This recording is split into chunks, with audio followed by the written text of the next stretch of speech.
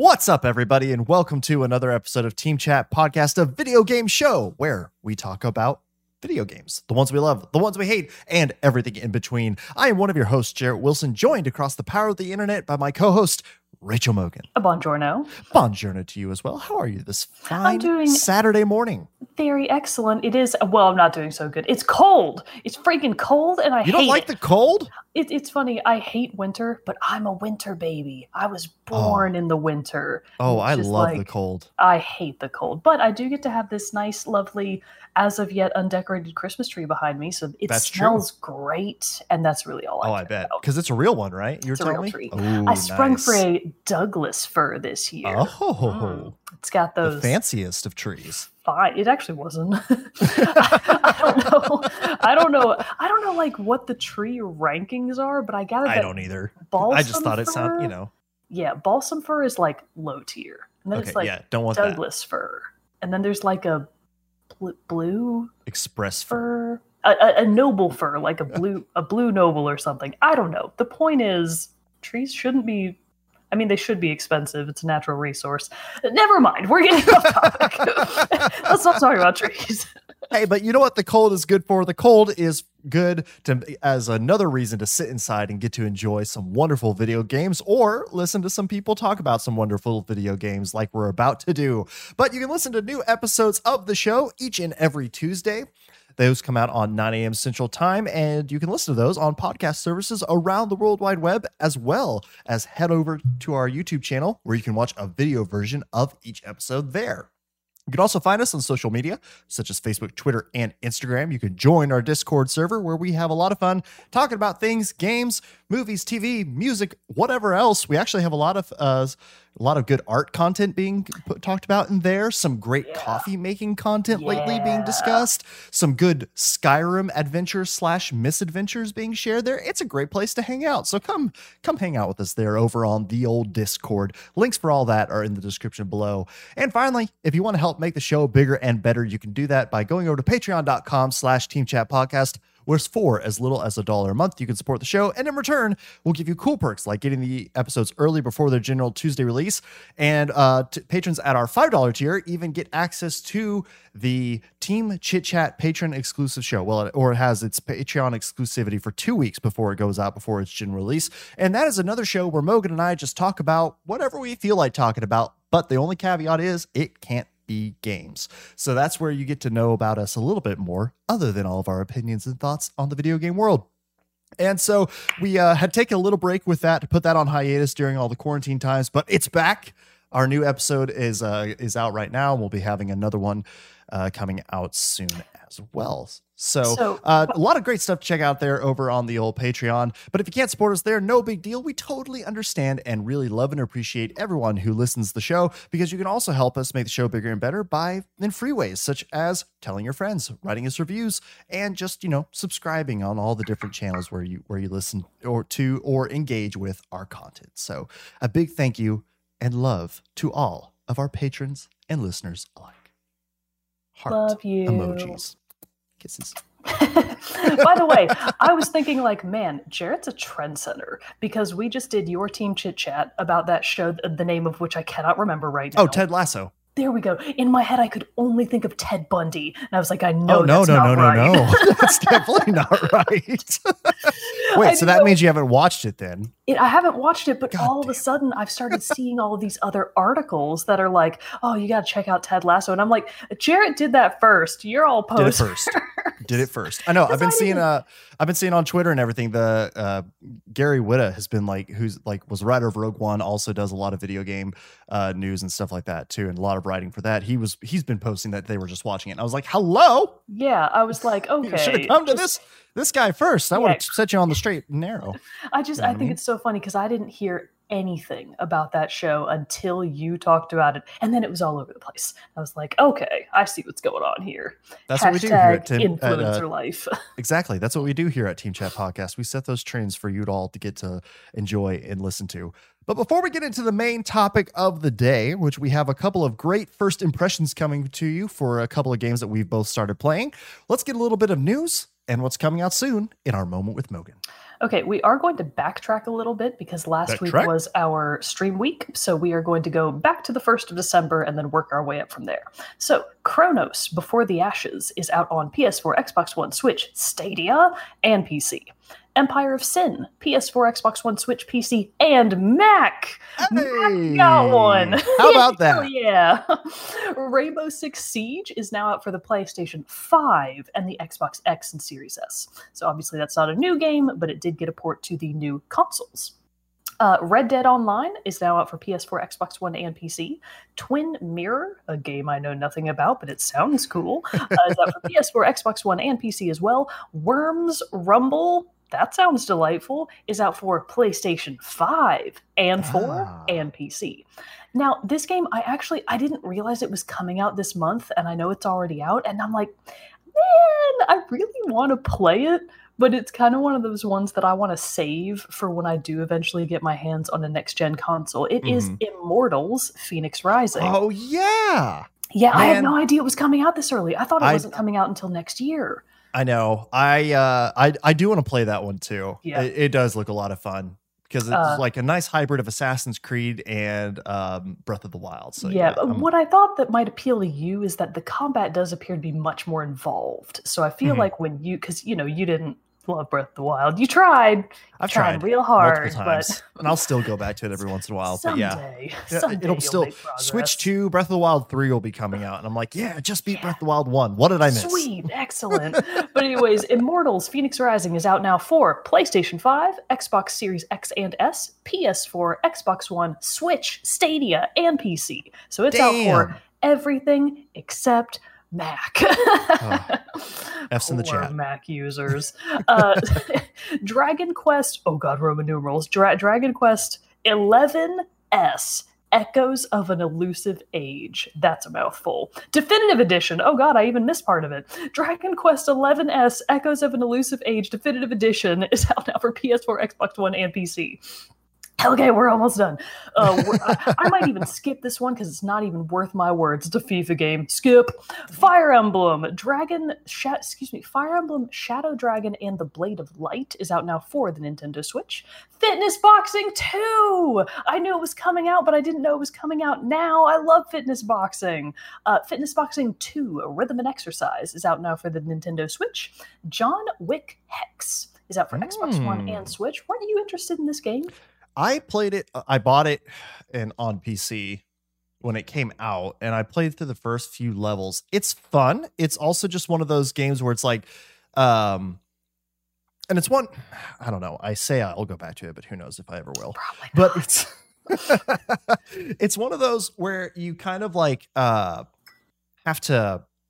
You click and like direct the paths that John has to follow. All of your actions take a certain amount of time, and you have to combine that time against your opponent's timing and how they move. So you have to you could go for use your gun to shoot the person, but that's going to take 10 milliseconds as opposed to just punching them and knocking them out, which only takes 5 milliseconds because it takes them like 3 milliseconds or whatever to move it into range or something like that. It's just like it's a strategy it's pretty complex. Game. I didn't realize that. Huh. Mm-hmm. Yeah. No, so it's interesting, but it's a little bit more math than I want to do when I'm looking for a casual gaming experience. That's a hashtag no from me. But if math But it looks really cool. The art style is like is more of like a graphic novel, I'd say, is what I describe it at. Soundtrack is great. Austin Wintory does the soundtrack. I have the soundtrack. It's fantastic. And Mike Bithell is the one who developed it. So it's he does some really great games as well. So it's good. It's just strategy geared. Well, if that's up your alley, it is out now for Xbox One and Nintendo Switch. So is Madden NFL 21. Skip. Call of the Sea. Call of the Sea. That sounds familiar. Anyways, whatever. It's for Xbox Series X, S, 1, and PC, so basically all Microsoft platforms. Destiny 2 is out now for the PS5 and Xbox X and S. Destiny 2 Beyond Light, also out for all of the new age consoles. Doom Eternal is now out for the Nintendo Switch. Puyo Puyo Tetris 2 is out for PS5, Xbox Series X and S, PS4, Xbox One, and Switch.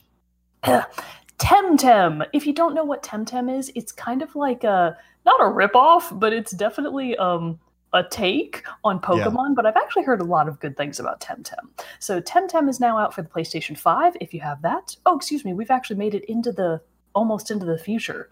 Out today on December 8th. There, we're caught up to the present time. So as of today, Temtem is out for PS5. So is Brigandine, The Legend of Runersia. That sounds interesting. That's available for PlayStation 4 on December 10th. Cyberpunk 20s. I'm like worried about saying it just in case it got delayed again. But in theory, so far it hasn't. As of this recording, it is not yet. So we are 5 days away. That Cyberpunk 2077 is out on December 10th for PS4, Xbox One, Stadia, and PC. Haven is out for PlayStation 5, Xbox Series X and S, Xbox One, and PC on December 10th as well. So is Orwell's Animal Farm for PC. I didn't know they were making a game about that. I don't know what. Interesting. I don't know what to think about that. Yeah. That's an interesting choice for a game. Okay. Fascinating. I might have to look up a trailer for that or something. I've not heard that was coming out. Weird. Yeah. Sword of the Necromancer is coming out on the 10th as well for PS4, Xbox One, Switch, PC, and that's all of them. Wildfire on PlayStation 5, Xbox Scarlet. I'm just going to abbreviate. It's the Scarlet. PlayStation 4, Xbox One, and Switch on December 10th as well. Wood Salt? Don't know what that is. Sounds tasty. That's for Switch and PC on December 10. So is... Oh, and that's actually all of it. Thank God. December that's is a long list. A lot of stuff coming out in December. It's because of this dang overlap with the PS5. Obviously, a ton of these were ports. So a lot of these are games that were already out, but they're making it to either different consoles or new consoles. But, that's important. Obviously, when Ori and the Will of the Wisp came to Switch, I was like, hell yes, finally, it's my turn. So... even if they're not brand new games, they might be new to you. So still important. Very much true. Very much so. Just because we watched it last night, but all this like reading of like the Roman numerals you had to read, the Xbox Series X and S, all that stuff. We watched the episode of 30 Rock last night where Kenneth applies to be a page at the Beijing Olympics. Oh, yeah. And he walks into Hornberger's, and it was just made me think of this when he walks into Hornberger's office and he says, "Hi, Mr. Hornberger. I'm here to apply. Are you going to the Beijing?" He doesn't say the like Roman numerals right. He tries to just like pronounce them. Oh my God, Kenneth. You'll Beijing Olympics visit. You'll love this, Jared. So for those of you that don't know, we'll have to talk about 30 Rock someday on a Team Chit Chat because Jared and I both love that show. And here, just over the most recent break, Bro Mogan was finally watching 30 Rock on TV, but just like random assorted episodes. He hadn't seen it yet? No, he hadn't really seen it yet. Guess which episodes we totally got to watch together? My bones, Jack. My bones, Jack. It was those ones. And I finally got to explain to him, like, this is one of Jared and I's running jokes. I know. My bones, Jack. That episode go ahead. I was just gonna say, so now like every time any discussion of like bones comes up, he'll like type it out and he'll be like M-A-H, and then bones is like lowercase b, uppercase O, uppercase N. It's really funny. My bones. My bones, Jack, my bones. Oh my God, it just cracks me up. I'm so happy I got to share that with him. Oh man, that's awesome. I love that show. It is so good. I honestly think that episode that I was just talking about that we watched last night, Cooter, it's the season finale of season 2.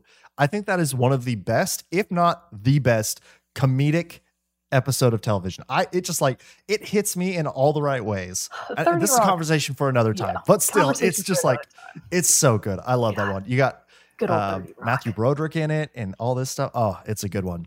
But sadly, no, we are not here to gush over 30 Rock for the next hour, but we could talk about video games. We got to talk about video games. Boo, whatever. It's what the people want. It's why they're here. It's what we'll give it to them. All right, fine. Let's do it. But we do have, like I said, 2 great first impressions of some games. One new, one a little old. a year-ish old, maybe something like that. Yeah, Maybe actually, a something little kind of older like than that, but we'll talk about it. Sure. But so the games are Assassin's Creed Valhalla, which I'll be talking about here first. And then Mogan is going to follow up with first impressions of Return of the Obra Dinn, which I'm very curious to hear about because I really don't know much about that game at all. So pretty excited about it. It's hard to describe. Not as hard to describe as Paradise Killer was, but still that was a challenge of a game, and you did it so well. So I have no doubt. At least a little bit more straightforward. All right, well, let's jump in then with my first impressions of Assassin's Creed Valhalla. So this kind of came on a whim of me buying it because this was one originally I was kind of like, I think I want to wait until next gen, or I either want to wait until I finally get a PS5 or I want to wait until I finish Assassin's Creed Odyssey because I'm still derping my way through that game here and there. But then last weekend, sitting at home for 4 days during the Thanksgiving break, and I was like, nah. I'm just gonna I feel the call. I feel the call of the Viking horns signifying their raids. It's about to raid my life like they're raiding these villages. And so I decided to go ahead and pick it up. And it has been a treat, I will say. I've got some like small issues with it that I'll talk about.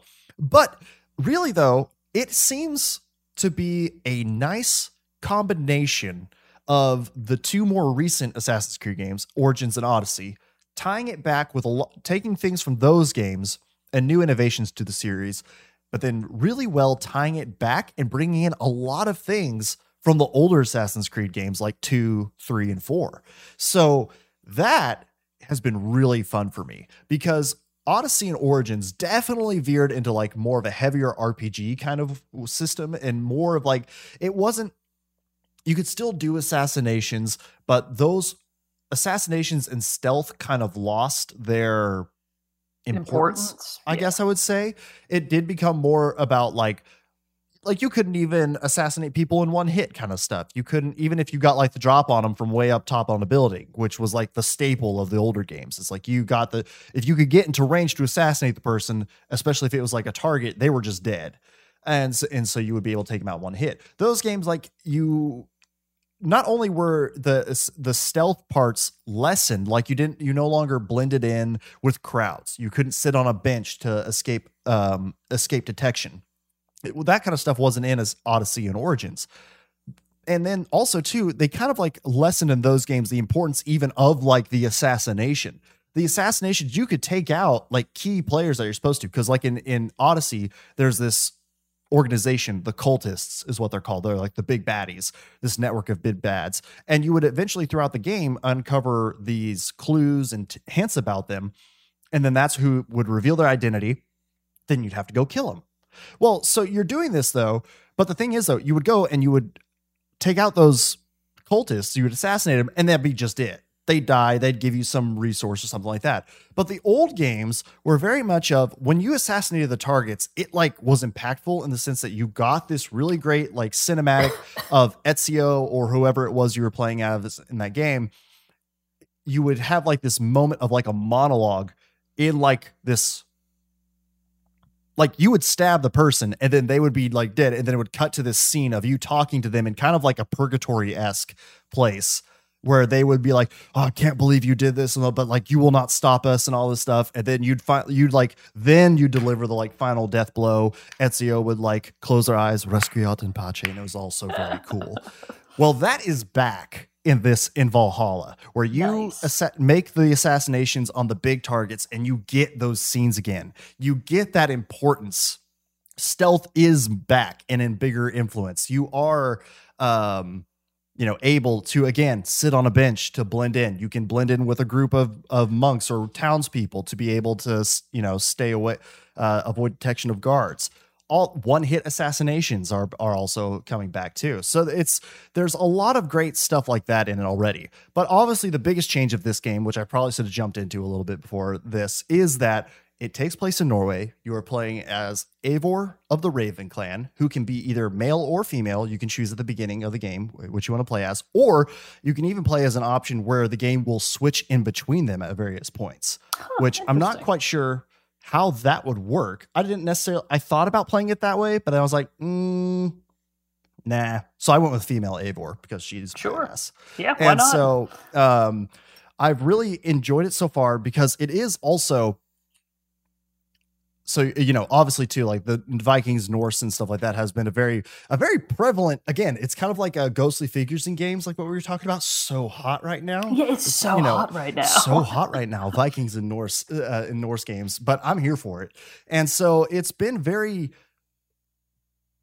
fun getting to explore these regions. And like, obviously Assassin's Creed games are very well known for their open world, and just being able to explore like old Norway, ancient England, you know, and stuff like that has been a treat, because it's even in that perfect area where there are still like Roman ruins in like England and stuff like Hadrian's Wall, stuff like that. So it's a really cool, especially after just coming from Odyssey, which I know Odyssey, yes, is Greek, but still like kind of seeing those like remnants and like even that kind of tying the game together in a way is really cool to see. I have a dumb question. How much of the game actually does take place in Norway? Because the trailer made it seem like Norway, old news, England, new news. So do you actually get to go back and forth, or once you really? Yeah, you can go back and forth. And so I've done only enough in Norway for what you do at the beginning part of the game, and then before you do depart for England. So I'm very still early in the early settlement stages of trying to set up a new clan and everything like that in England.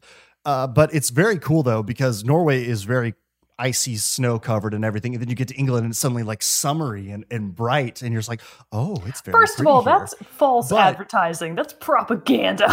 That's England propaganda. I will say though, this game does have a lot of dynamic weather effects though. So that it's like the day that you got there happened to be sunny, but I've had so many days where it's been just rainy, typical England. And then even too though, it's like foggy. And there, which is I feel like one weather effect that you don't see a lot in games. I wonder. It looks really good though. Like it's really because fun. It's just like maybe a pain to animate. I wonder how I would imagine work to like, you know, because it's not like smoke that's only like in a specific part of the screen. It's like covers your whole experience. And so like, how do you make it transparent enough, but still opaque enough to like be able to see and be like, huh, that's fog. But it really does, especially in this one area I've been exploring in, was like kind of a marsh swamp area. Doing that in like a foggy setting was really cool. Jared, watch. Fog is going to be the new, that's so hot right now. It really will be. All fog, all 2021 and 2022. It's going to be the new hot thing. It is. Feel it in my bones. Especially because if it is something that, say, like the newer technology of the PS5 and stuff like that, and the Xbox Series X is allowing for. So yeah, I'm sure we'll see like a lot more of that stuff. Granted, I will say I'm playing it on PS4 since I don't have the PS5 yet, but it still does look really good. I think I can tell some things where I'm like, okay, I can tell where if I was playing on the PS5, this would look a lot better. Like just sometimes with a little bit of the textures look a little flatter than what I would expect. Overall though, the game's gorgeous. Don't take that to mean like the game looks bad. The game looks great. It looks really, really good. And so let's see. Some other things that they brought back that I might have missed in a more recent one, but I feel like I haven't heard a big deal about this. When you're riding on horseback, you can actually do assassinations from horseback. You like stand up on your saddle and like in a crouch, and then be able to jump off onto enemies and stuff like that. That was one I remembered from the Ezio games. So I was like, when I was able to do that, I was like, oh man, this is so cool. They brought this back. And then the other really cool little touch, just to make load screens a little bit more bearable, they brought back that you can run around as your character in that like purgatory space, that you can like run around in that as you're waiting for a load screen. There's nothing there. It's like foggy and just like a blank screen with your character there really, but you get to at least just run around, do like cool camera angles as you get to see Eivor just like trudging along and stuff. It's better than just like reading a tip screen. Exactly. You know? Just anything to make load screens for as long as we still have them with us in our lives, anything to make them more fun or just bearable. Like Google, when the internet's out, the dinosaur, he comes to your rescue. Still play the dinosaur. Exactly. Yeah. It's the exact same kind of thing. So you get that stuff, which is really fun because that is another old one from before. The combat and everything is a lot is kind of similar, more in tone to like Odyssey than the older games. Because in the older games, it really was like you would attack and you can like dodge or parry, and then you could just go on like a killing spree, because that like basically unlocks God mode, basically, if you parry one person. But this one is a little bit more where it's like enemies have a stun meter that if you wear it down, you can do like a special stun attack that does like tons of damage.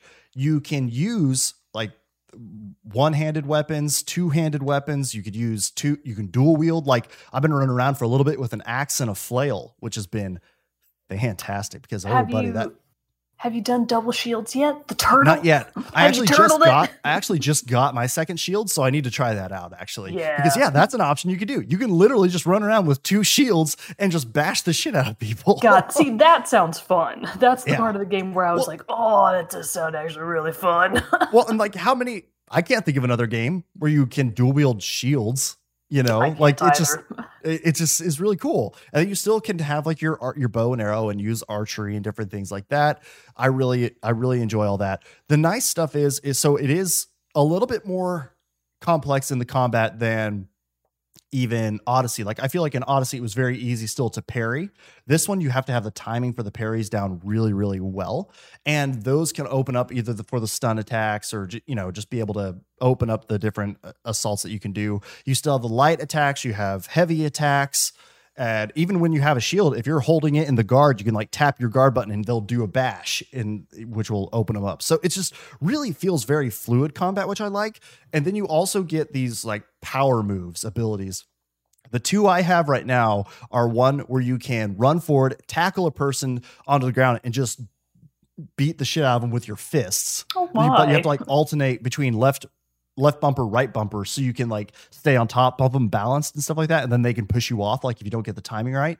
Or the other one is where you get throwing axes and you just start like chucking throwing axes at all the people in range, and it's a super cool animation because it's like you could hit like 3 other people, and so Eivor just starts chucking axes everywhere and then finishes off with this big leaping throwing 2 axes at once move, and it's so cool. I think I remember seeing that from like the trailer, and I was like, yeah, that does look pretty cool. It's so cool.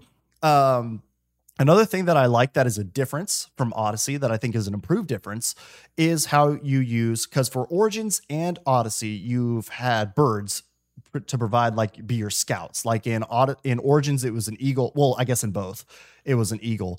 In this one, it's a raven. Because it's Norse.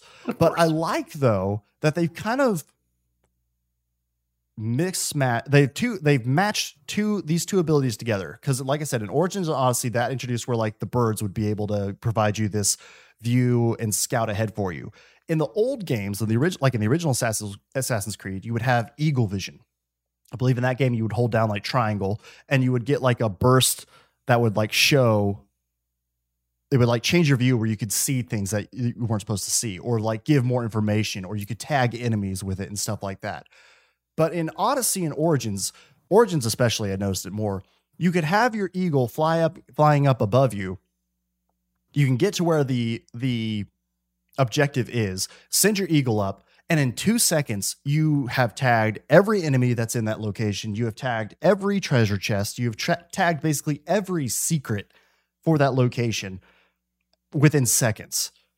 This one changed it where now you send your raven up. It will just highlight the area you're supposed to look. And it will maybe show you like some other key information. Like here's like a treasure area over here, but it won't give you details. You can't scan, at least where I am at this point in the game. It may change later on as you get more abilities, but you can't scan enemies. You can't tag the enemies. So then once you leave that, you can just see everything in front of you. But it does give you, so it's more of like a directional thing. And then once you get closer, I do too, because then once you get closer to the objective, then you can use the new version of Eagle Vision, which is Odin's sight, and then you can tag everything. So I like that it's not so much of it just seemed too OP for me in Odyssey and Origin that like you just send this bird up And then honestly, like, I know it's a video game, but in all, like, how is this bird telling you what dudes are there? And like, where a is he treasure like chest getting out is and his stuff phone like that. and like texting them to you with Yeah, his little taking like talons? snapshots and stuff like that. No. So it makes more sense that you kind of like use it more as the Raven in Valhalla as a directional piece, as opposed to just, you know, hey, here's literally everything you want to know about this spot. Yeah, that it sounds makes like it just an feel like, improvement. yeah, it's just a much better like engagement into it, like make you feel like you're the one doing the discovery and stuff like that. So I really like that. It's also interesting that it's changed away in how it handles your health. Your health will no longer auto generate. So you have to either find food around you, like berries, pots of people using that are cooking stuff you can collect this food from to fill up your bar. And then once your health bar is full, you then start storing those food that you find as rations, which is what you can use later on. If you start getting damaged, you can hit the button to activate your rations and it'll heal. You'll eat and heal. But the thing is, if you don't eat, if you don't heal, even like completing checkpoints and missions won't refill your health bar. Okay. So, and when the game starts, you can only store one ration. So you really like get this one, you get like your health bar and then just like a little bit extra.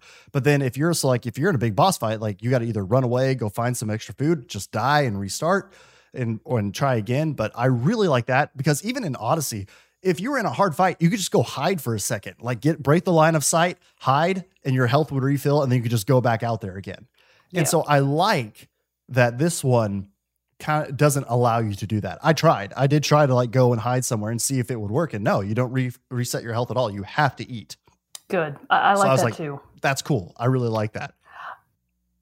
Yes. Just in general, like in video games, because back in my day, there really was like this shift between actually having to gain health somehow versus then games took this turn into, oh yeah, you're always going to auto regenerate health. Right. And then it's like, but why?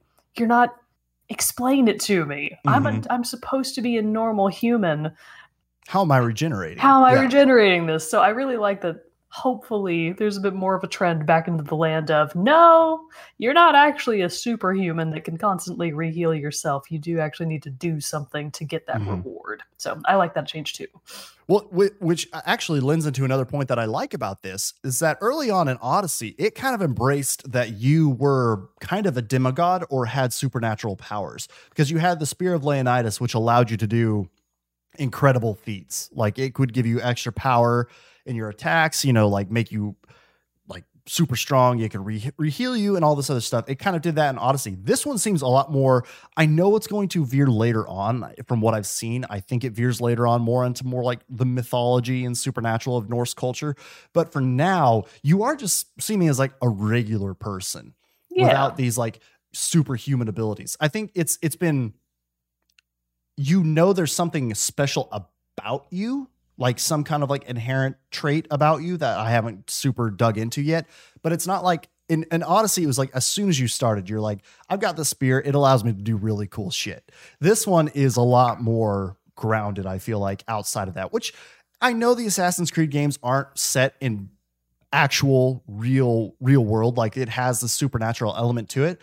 But I do have always appreciated the games that didn't lean into that part as heavily. So I like that it is more of a, I guess, grounded, like more realistic look or feel to the game, which I really enjoy because I technically don't mind that there's the modern world component to these games, but I am here specifically to play in the time frame that the game's supposed to take place. Yeah. And I want it to feel as close to that as I can. So I really appreciate it with this one that you're not just immediately like, oh, I am a very powerful person and I'm here to kick ass and chew bubble gum and I'm all out of gum. Yeah. You know, it's not quite like that. You are a badass, though, as Eivor. Like, make no mistake. Your name is actually Eivor the Wolf-Kissed because you have like this nasty scar on your neck for when you were bit by a wolf.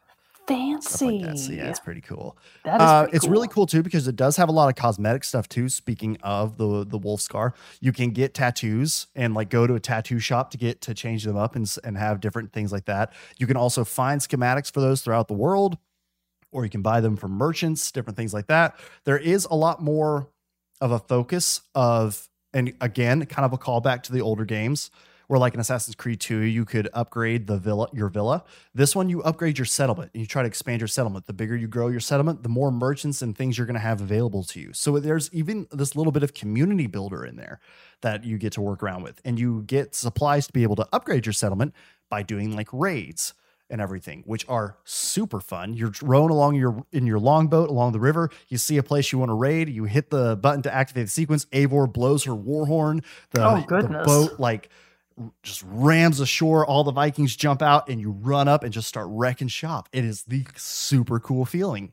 Yeah. It's just like you get that adrenaline rush, and you're like, oh yeah, let's go a Viking, And so it's just, I really just love the feel of it. There is, again, having that cultist system from Odyssey that is brought over into Valhalla, and kind of like how you do know who your assassination targets are going to be. There's also some fun mini games throughout. Like there's this game, you play the game Orlog, which I'm assuming was a real game from back in the day. I should have done a little bit of research on that. Maybe not. But it's still super fun because you like roll these die that have either like an axe, arrow, shield, helmet, a hand, and stuff like that. But basically, like you can play the arrows. The opponent has to have to roll die and then choose to keep die that will like counter or be able to attack. So like if I played 3 dice that have arrows on them, they have to be able to play 3 shield die, or else to block all that damage. Or if they don't, like to say they've only played 2, then the 3rd arrow is going to hit, kind of thing. And so it's kind of like it's kind of like Yahtzee though, where you roll the 5 die and then you pick which ones you like, then you re-roll again, pick which ones you like, and you can do that 3 times. But then you can like invoke these god favors and different things like this, just like by collecting tokens and different stuff like that. So it's really fun and a fun thing. It's kind of like the Gwent of The Witcher. I see. It's kind of like this fun mini game you can play people against as you go to these different villages and stuff like that. And of course, the wonderful flighting, the like Viking rap battles that you get to do, those are pretty fun. I will admit though, the first time I tried doing it, I got it wrong and did not do very good because Did you get served? I got served pretty bad. Oh, Fortunately, he was just bummer. a dude like trying to teach me. So he's like, it's okay. We'll try again later. And Ooh, when we tried again harsh. later, I was much better. And then I did just actually do a flighting competition with somebody I just met out in the world, and I kicked their ass. So I was very happy Oh, with that. what a poor bastard. I know they just could not withstand the might They of just my couldn't words. handle it. Couldn't handle it at all. And then also, I think the other really big thing that I wanted to touch on is that it does have a lot, obviously it's an open world, and you've got to make that open world fun or exciting to explore and to be around in. And they do that in really fun ways. Each region has 3 things that you can collect: wealth, mysteries, and artifacts. Mysteries are kind of like world event kind of things. And so in each region, you can go and discover all of these things, which the mysteries are fun because those usually lead to some either like a fighting competition or maybe like a side quest. Wealth is what gives you things to be able to get better armor and better gear or upgrade materials for those things. Artifacts are just like your standard collectible, but it looks to be in most areas 20-ish of those each. So like there's a lot to do. There's a lot to look around and discover. And I really like that. I don't really want to go too much into the story stuff because I am still fairly early on into it and don't really necessarily have a lot of thoughts onto where it's going yet, other than it is just like, it's been an enjoyable story. I've liked how it ties together its quest lines and like gives you these branching branches, I guess, to be able to go off and explore. Those branching branches. Yeah, those branching How they do branches. branch. With the twigs and the leaves anyway. So, it gives you a lot of good stuff there. I really am enjoying Eivor as a character. She's really awesome to get to play as. So I don't have as many thoughts there. The one big detractor that I am having with the game, to just kind of sum up my thoughts on this, is that, and I'm not sure if it's the design, I'm not sure if it's a bug. I did a little bit of research and watched other people's YouTube videos to see if what I was experiencing was the same, but it really seems like the music isn't playing correctly at sometimes. Like there will be like a big cinematic end or like to a mission or something like that. And I'm expecting a big like Assassin's Creed musical number here. And it's not there. And so it's almost like, and so like and so I've gone and like watched other people's videos of places that I've been, and I'm like, okay, maybe isn't right then. I have seen people in forums talking about some like music bugs and things like that, but it seems much more pronounced than what I'm experiencing. It's just, maybe it's also a setting with like some of the immersion and everything into it too. I don't know. They don't want it to be as orchestrated as it was before with some of the bigger musical notes, but also that was one of the really cool things, like with Odyssey, when you would level up, it would give you this big like musical cue, and like there'd be this flash and everything. And some of those big musical cues seem to be kind of missing. Now, granted, that's not a deal breaker, and it's not like, oh, this game's unplayable because of it. But it also, there have been a few moments where I'm like, I feel like something's missing here. Yeah, it does impact player experience, because I agree. Sure. If you're making progress and you don't, games reward gamers in many different ways, and those little small cues like that are some of the things that you instantly take in, and you're like, oh yes, I'm doing great, I'm making progress. So I totally get it. If you feel like that's suddenly missing from a game, or there's no audio or visual cue that you've done something good, that sounds like, just a little bit of a little minus, a con in the con list. Well, and because I'm very, very excited, especially with this one, I really want to hear the music, because it's Jesper Kyd and Sarah Schachner coming back. With Jesper Kyd used to do a lot of the old Assassin's Creed soundtracks that I love, and then Sarah Schachner is fantastic as well, doing Anthem, Call of Duty Modern Warfare, and so many of these other recent games that have been just fantastic tracks. Like, she's one of my favorite composers right now. And so I really want to enjoy it. And so I'm kind of like, I feel like I need more. Maybe it's just how they designed it, and haven't quite clicked into it. What I have heard though is outstanding. So the soundtrack definitely is not a detractor in itself. I'm just slightly worried about how it's being included. So I'm wondering if that's like something that's wrong and they're going to be fixing in a patch, or if it's just, I have bigger expectations than what are there. So. Yeah. But overall, I am super enjoying Assassin's Creed Valhalla, and I can't wait to dig into it more. I kind of set myself up for failure, though, I realized, because I'm now playing Assassin's Creed Valhalla, Skyrim, and then next week we'll be starting Cyberpunk. So you specifically said like weeks ago that you weren't going to do Assassin's Creed because of Cyberpunk, and now look where you are. I couldn't help myself, Mogan. The game looked too damn good. You're ridiculous. I know. You're never going to make it back. I set myself up for failure way too much. But anyway, it's great. It's fun. I would recommend, if you've been a fan of the Assassin's Creed series or looking to jump in, I think Valhalla so far is a great starting point. So because of how much specifically it is combining old influences of the games with the newer influences of the games. And I think it feels really like a good mix of the two. Yeah, that sounds awesome. I will probably not play it. I assumed. But that's not for any particular reason. If anything, it's just because it's so hot right now. And, I have to be deep in my soul. I'm a natural contrarian. So I'm like, I'll play it 5 years from now when, I don't know, Russia's back in style or something. Okay. Again, there's really no reason that I don't play Assassin's Creed games. I just never have. Like, if they're just not something that draws your attention, If anything, the older ones have more like storytelling appeal to me. That's not the right word for it. I like stealth. I do really like the stealth aspects of the older games. So if anything were to drag me in, it would have been those. The newer ones, as much as I want to have 2 shields and turtle up and bash people with the shields,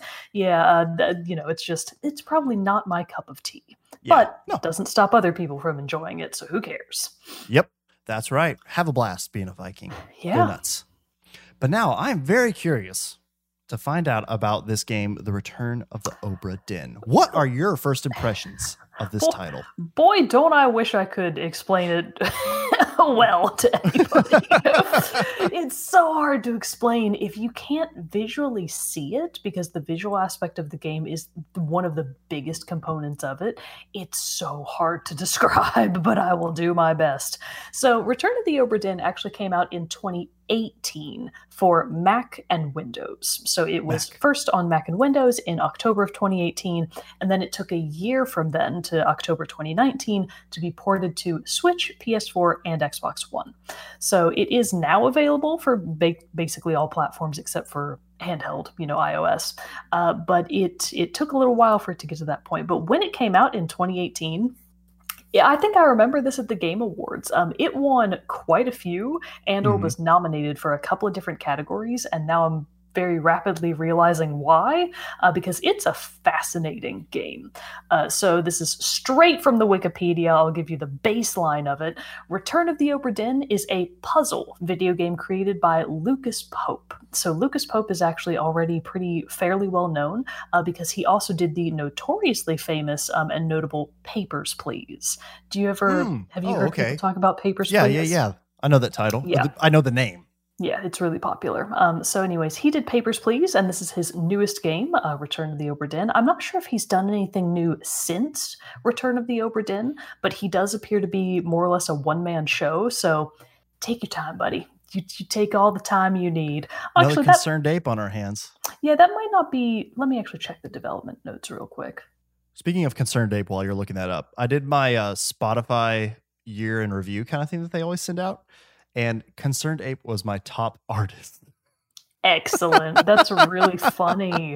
How much are you listening to the Stardew Valley soundtrack? I mean, I didn't think, I was kind of surprised. I was also like, okay, this makes sense. But then I was also like, I don't feel like I listened to it a lot, but I guess earlier this year, in early quarantine times, Sam and I were playing a lot of co-op Stardew Valley. And when we do that, we turn the soundtrack on in the background. So I bet that's kind of what like set it off. But yeah, Gotcha. I got that. I was like, okay, I'm into it though. That's really funny. So yeah, I'm pretty sure this is correct. Do correct me if I'm wrong, but Lucas Pope appears to be the sole developer of this game. So good job, buddy. Excellent work.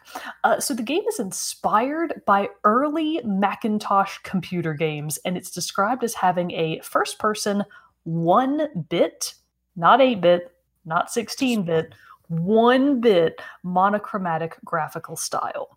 So I will try badly to explain what that looks like, if for those of you that can't see it yourselves. So it is a stark and very striking black and white, color palette, air quotes around the color palette.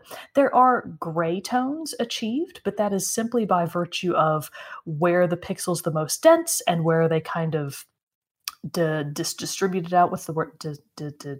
Not dissolved. Diffused out. This looks just like it looks like those old Mac games, right? So it's almost like it's not like pixel art. Like, I mean, it is pixels, but it's not like what you would expect with like an 8-bit game. It's almost like it's a bunch of little circular dots. Yeah, exactly. Right? So like, wouldn't you kind of say that? Yeah, it's like just a bunch. It's pointillism.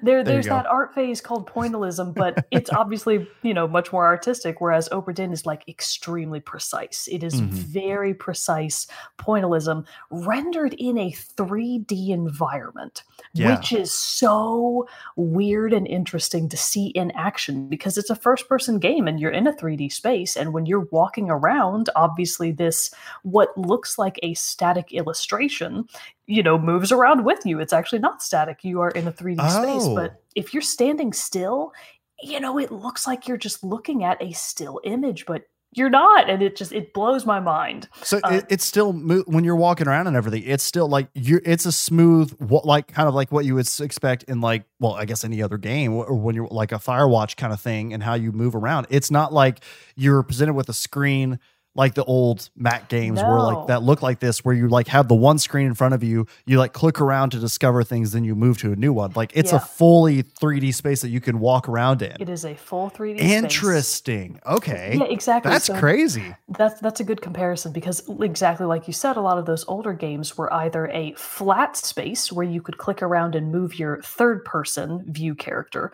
or you were in first person, but it was still a flat static space and you would just kind of click around to see what you could interact with, and then you'd have to click a button to move to the next area. And that is not what this game is. It's a fully rendered modern 3D game, just in the style of these older, like early 90s like Mac games. And that's really cool. Wow, this is wild.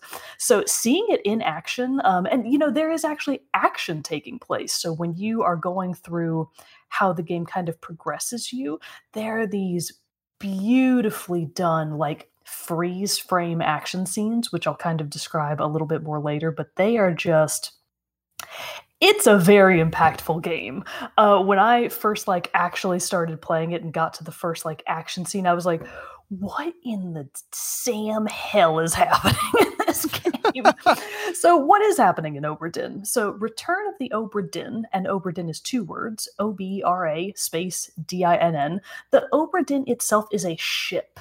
So this is a classic ghost ship investigation premise. Nice. Which in literary context and just in storytelling context in general, the trope of the ghost ship is one of the most time-honored traditions, both in standard media like literature and film and TV shows, of course. Almost every show has a ghost ship episode. Star Trek has ghost ships. Probably Star Wars had at least one ghost ship at one time. Wind Waker has a ghost ship literally called the Ghost Ship that you go and explore. So they're all over the place. And if you're familiar with the trope, the basic premise is a ship, and this is the case for this game as well. The Obra Dinn has been missing at sea for 5 years. And all of a sudden, it has come back to port. But everyone of the 60-passenger crew is either missing or they are dead. And you have to figure out, okay, if they're missing, where are they? And if they're dead, how did they die? And the reason that you're investigating the ship is that you're an insurance investigator, which I love it when games do the unlikely protagonist. Yeah. I'm just an insurance guy. I'm just here to take some notes from my boss. And then I'm going to go back to headquarters and then report on what happened here so that they can cash out the insurance. It's yeah, I'm on board with that. Literally, we're on board this ship together. So you're an insurance inspector hired by the East India Company in 1807.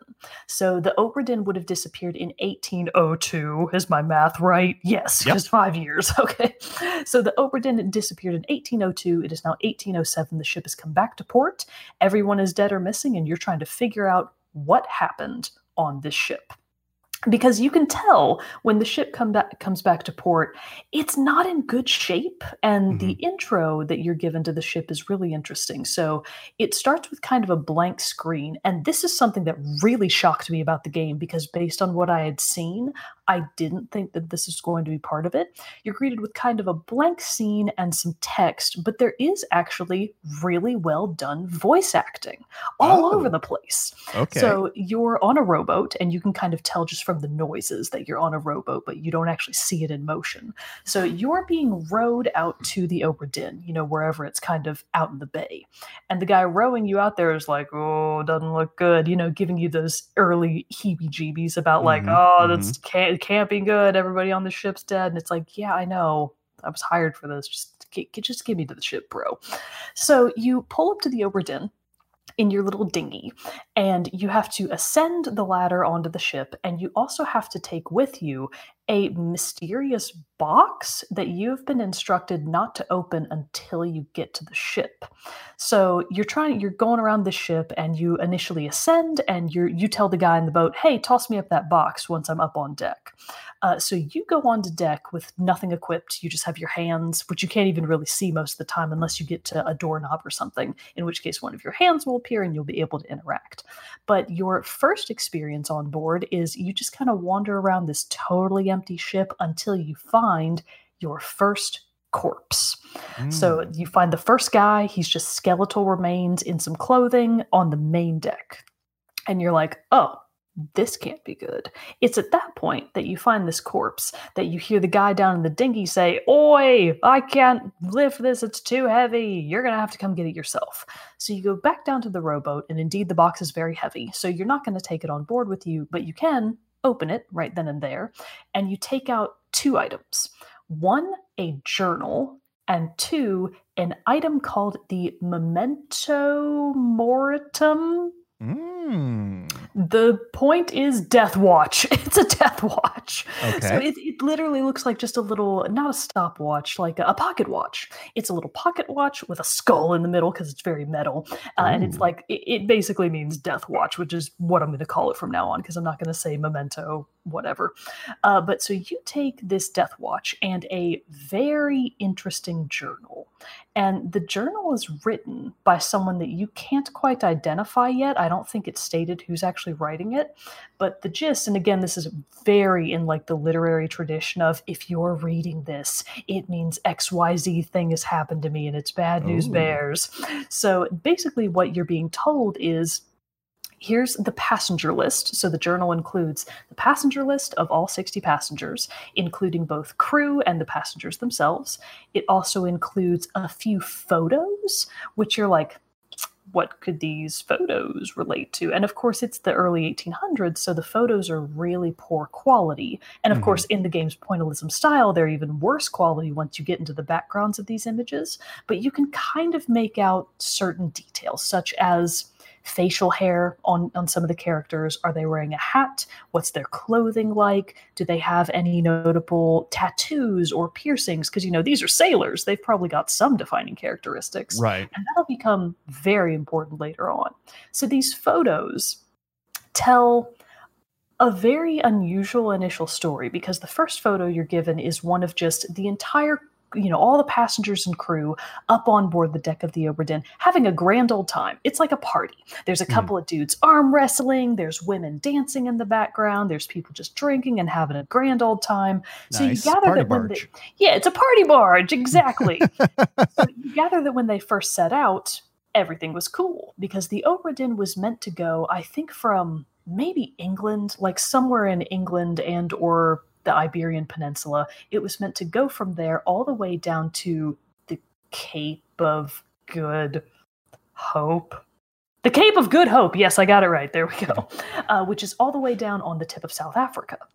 So it was going on a hella long journey by 1800s definitions. So the next couple of photos you get are kind of centering on the most unusual, air quotes, the most unusual passengers on board, the Formosans. So I'm not sure if this is correct, but I would describe their look as vaguely Polynesian and or Thai. I should probably look that up real quick. Formosan. Okay, the first hit is a Formosan subterranean termite. Taiwanese! I was almost close. I was vaguely close. So they hail from approximately modern-day Taiwan, is where these Formosan passengers come from.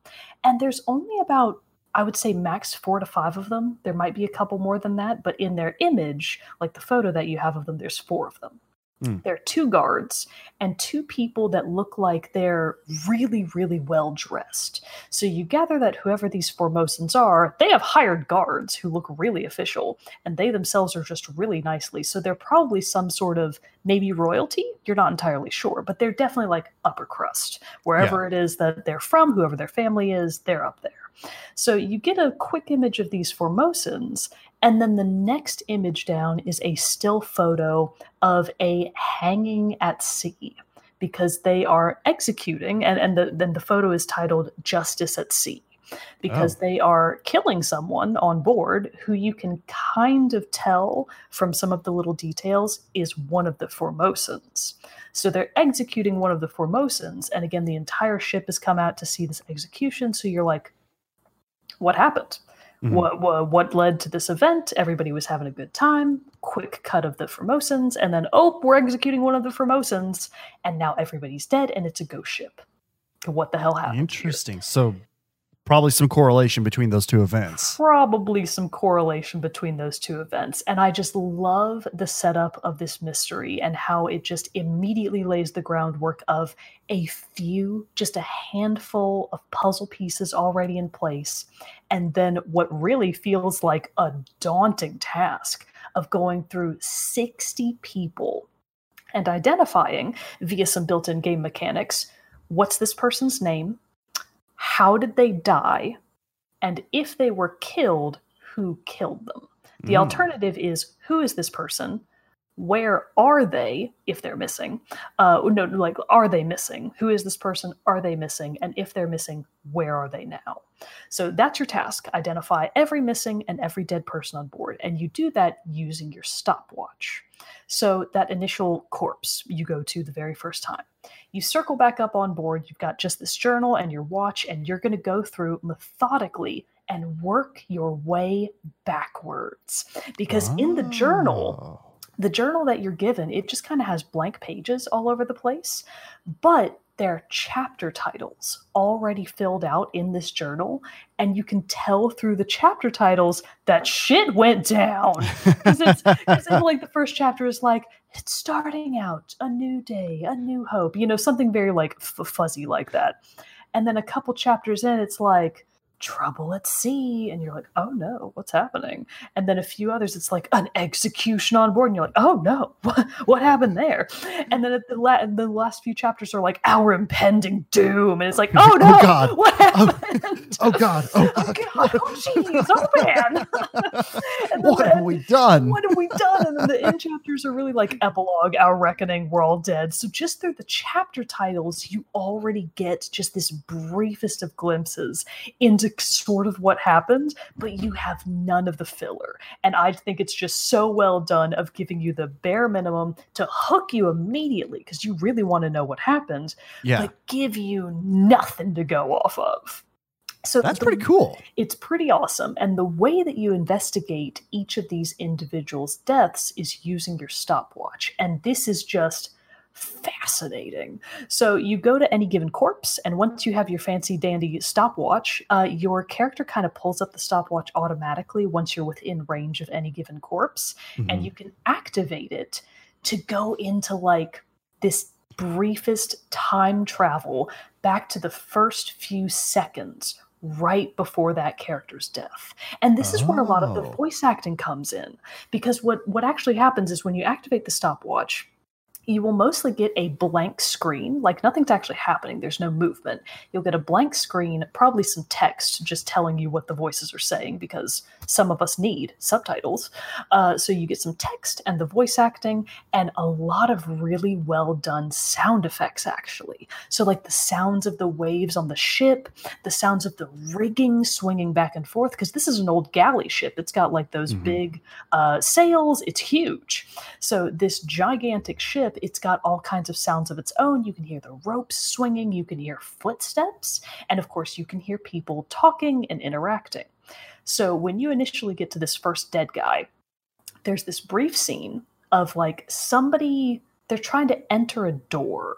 So they're trying to break into a door that you gather is the door to the captain's quarters, because it's two guys trying to break in, and they're like, if you don't let us in, we're coming in by force. And like muffled behind the door, you can hear the captain saying, well, come on in then. I'll give you what you're looking for, because they're trying to get something from the captain, but you don't know what.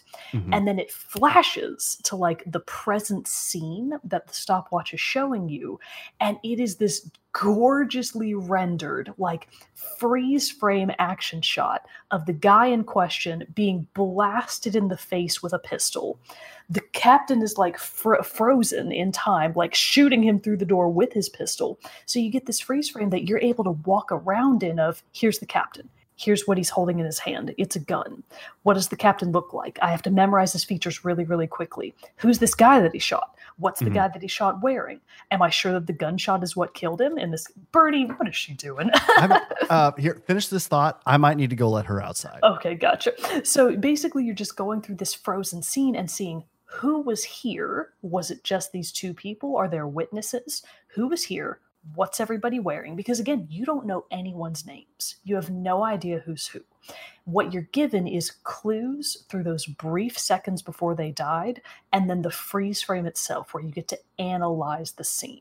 Once this scene that you're meant to analyze runs out of time, because the stopwatch only gives you in-game, it might be like max 1 to 2 minutes of real time to analyze any given scene before it dissolves away. So you get that brief text, a bit of dialogue, you can hear what's going on. If you're lucky, there will be a specific person named, like someone might say, Captain, we're coming in. So you know that at least one of the people in this particular scene is the captain. everybody else is a mystery. So once you're taken out of the scene in question, the game will automatically pull up your journal, and it'll say, okay, here's that dead person you were investigating. Who are they? And if you have enough information at the time, you can start filling in, okay, this is their name, this is how they died, this is who killed them. But in the case of that first initial guy, you have no idea who the actual dead man is, but you do know how he died. He was shot in the face. And you do know through context clues, the captain shot him in the face. So you can already fill in 2 of those 3 blanks, but one of them is still missing. And that's exactly how the entire game progresses. Interesting. You work backwards, because then once that scene ends, the game will open up or basically make available to you the next scene, which is available through the next corpse. So the very next corpse you find is the captain. You think. So that's the thing about Obra Dinn, is that nothing is ever... Some things are straightforward. Some things are relatively straightforward. But there's a lot about the game, and this is really assisted by its minimalistic graphical style. There's a lot about the game that you're really not sure of. And if there's 5 people in a given scene that were all there when somebody died, it can be a real struggle to go, okay, who's in this scene? Who do I know for sure is who's who? Who are these other people that I don't know? Am I sure this dead guy is the person that I think they are? Because sometimes there's not a lot of them left. Oh. You might get lucky and have a guy that got shot in the face be laying on the deck and all of his clothes are intact. But you might also have people that got straight up exploded by cannon fire. So you're like, cause of death? Explosion. Vaporized. Identity? Unknown. and the game does give you a little bit of help here, because the passenger list itself is somewhat detailed. It includes the passenger's name, what their occupation is. So if it's like, okay, this is so-and-so, they're the first lieutenant. And then it also includes where are they from, which is actually proving to be much more important than I initially thought it was, because in those voice-acted scenes that you can hear but not see, they're accents. They're really well done character accents. So if there's only 2 French people on board and you hear a French accent, bitch, that's one of the French. And you're like, yes, all right, one of the French.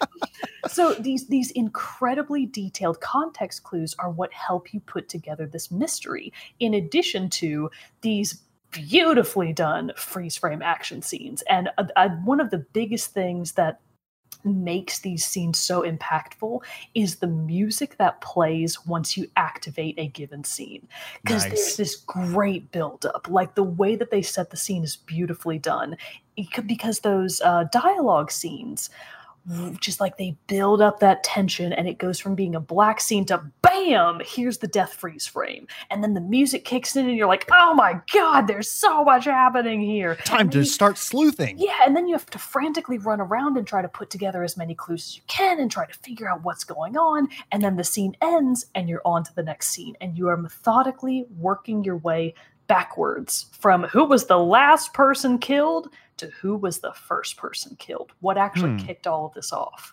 And there's some really great, again, I don't want to spoil too much. Aside from those first 2 deaths, I'm not going to go into any of the other details of the game, other than that you are pretty sure that whatever happened on board this ship is probably not entirely natural. You get through some early context clues that, like, ooh, is there a curse happening here? Is there a ghostly ghost ship curse happening? So you're not really sure what it is. Could it be just, is it normal human folly? Are you being led astray? Is it not a curse at all? And it is just a fantastically gripping mystery that is set up so well, beautifully executed. The music is phenomenal. When you're not in a scene, there's very minimalistic music. There's really just sound effects, but they are done to such a degree of perfection that it makes you feel like you're the insurance broker. And it's so funny, because whenever he comes out of any given scene, depending on how dire the scene was, you might see his hand holding the stopwatch shaking. And like, Ooh. and the music will be like, duh, it'll be like these really just low but frantic strings, like violin strings that just give you the sense of doom, anxiety. The insurance broker is scared of what he's seeing, and it's like, oh, this is so good. I love it. So I'm not done with it yet, but it is, because it's hard. So This sounds like there's a lot that you have to put together. So I'm not doubting it. It's much more of a logically challenging game than I thought it was going to be, and I'm really enjoying it. Like, part of me wants to be like, I just want to look it up. Gosh, ugh. But the game does help you. Again, the passenger list is very helpful. It also gives you a list of options of ways that people could die. So there's not infinite ways. There's a given list. Stabbed, conked on the head, exploded, strangled, drowned. So there is a given list. So again, that just helps you whittle down your context clues to, okay, what actually happened. And I think that for being made by one person, being not a very expensive game, I think I snagged Obra Dinn for $8. $10 on sale. I got it on the Switch, and I am just having a really good time, a really enjoyable time playing it. I can't wait to see what happens. I can't wait to find out, like, why they execute that guy. What's up with the Formosans? Did they bring the curse aboard, or was it the French? I feel like it's always the French. It's not really. And French listeners, I love you. I'm just kidding. But yeah, so Return of the Obra Dinn is a wild ride. It's an extremely gripping mystery. It's one of the best done pure mystery puzzle games I've played in many years. It's a really well done game. So 10 out of 10 would recommend. And I think most people agree, because if you go and look up the reviews for this game, I think it still has a 10 out of 10. Like, even on Steam, it's like, yep, 99.99% of people had an extremely positive experience. Nice. So even if it's hard, I would still recommend that you play it. You don't know for sure. And kind of the point of the game is that you'll never be entirely sure that what you said was right, because the game lets you put in whatever you want for any given person's death. But are you right? You don't know. It's kind of a mystery. So you're just doing your best as a poor insurance broker, and you kind of just have to hope that you're right. And I love that the game doesn't expressly tell you, yeah, you nailed it, got it, good job. It's a mystery. The mystery is a mystery in and of itself, and I think that's just, what a fun idea for a game. That is really fun. How the hell did Lucas Pope think of this?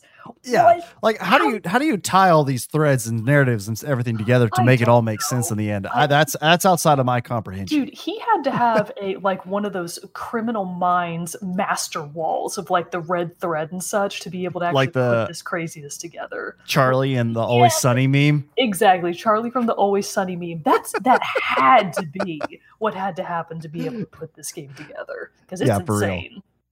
But that's crazy. That's pretty interesting. So, it's fascinating.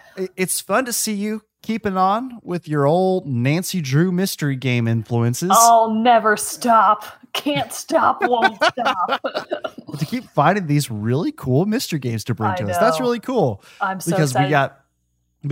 So how much, do you have any idea like how far are you in? Like, do you think you're like halfway, maybe early on still? Like, are you getting close? Because I'm very interested to hear, once this game ends, what your final thoughts are of it. I have uncovered some really interesting components of the mystery, some very like bombastic stuff that you're like, oh, gasp. But as far as how far I am, based on the passenger list, because you don't have to assign any given corpse like a determination at that time. You can come back to them later if you're just not sure and you want to save it for later. So there are certain corpses that I've just kind of, all right, I'll get back to that later. I'm moving on right now. So I'm maybe halfway through. Okay. Maybe. And I've still got a fair number of chapters in that journal to fill in. So it's like, what could possibly happen in these scant pages? And I'm sure there's going to be some good twists and turns throughout too. So, for sure. Any good murder mystery has those. I'm really looking forward to it, and I'm really enjoying unraveling the threads of the mystery. Nice. So, goddamn, Lucas Pope, good game. A fine, good game. That's what we'll just be like, hey, if you ever do a remastered version, here's our critical review. God damn, Lucas Pope, what a great game. The funny thing is that this game is innately timeless because of the way it's designed. It won't really age. Mm-hmm. It already is. It already is an aged game, but it's new. So it's like this game has staying power. It can last and last. So I don't care how old it is. Play Return of the Obra Dinn. You'll get something out of it. What you get out of it is up to you. Very cool. Very cool. Well, yeah, I'm super excited to hear how this game winds up, bringing about its conclusion and what you think of it. If it holds up, if its quality that you're experiencing now stays consistent throughout the whole thing. If you were able to guess the ending before you get to it, like that would all, Yeah. And at some point, we're definitely going to do a deep story dive into it once I do actually finish it, but we'll save that for another day. Another day. So you have to come back and hear when we give our final review of, or Mogan gives her final review of Return of the Obra Dinn. So a lot of mystery there, a lot of intrigue. Can't wait to hear about it. But so that pretty much wraps up, I think, I believe, if you were finished with your first impressions, right? I am indeed. That's all. Want to jump the gun. But thank you, everybody, for hanging out with us today as we gave our first impressions for Assassin's Creed Valhalla and Return of the Obra Dinn. Have you played these games and you have thoughts on them? Well, of course, we'd like to know what they are. So please write us an email at teamchatpodcast@gmail.com. Comment on any of our social media where we post, or on YouTube, wherever. Discord, wherever you get a hold of us, let us know your thoughts because we would love to hear about them and talk about these games with you there. So do all that. But until next time, everybody, we will be back with another great episode, which since the big old list of games that Mogan gave at the beginning, that Cyberpunk 2077 is coming. So I bet you might have a little bit of a hint about what our next episode will be talking about. But until we have the chance to jump into Night City, I'm one of your hosts, Jarrett Wilson, joined across the power of the internet by my co-host, Rachel Mogan. Adios. We'll see you all next time.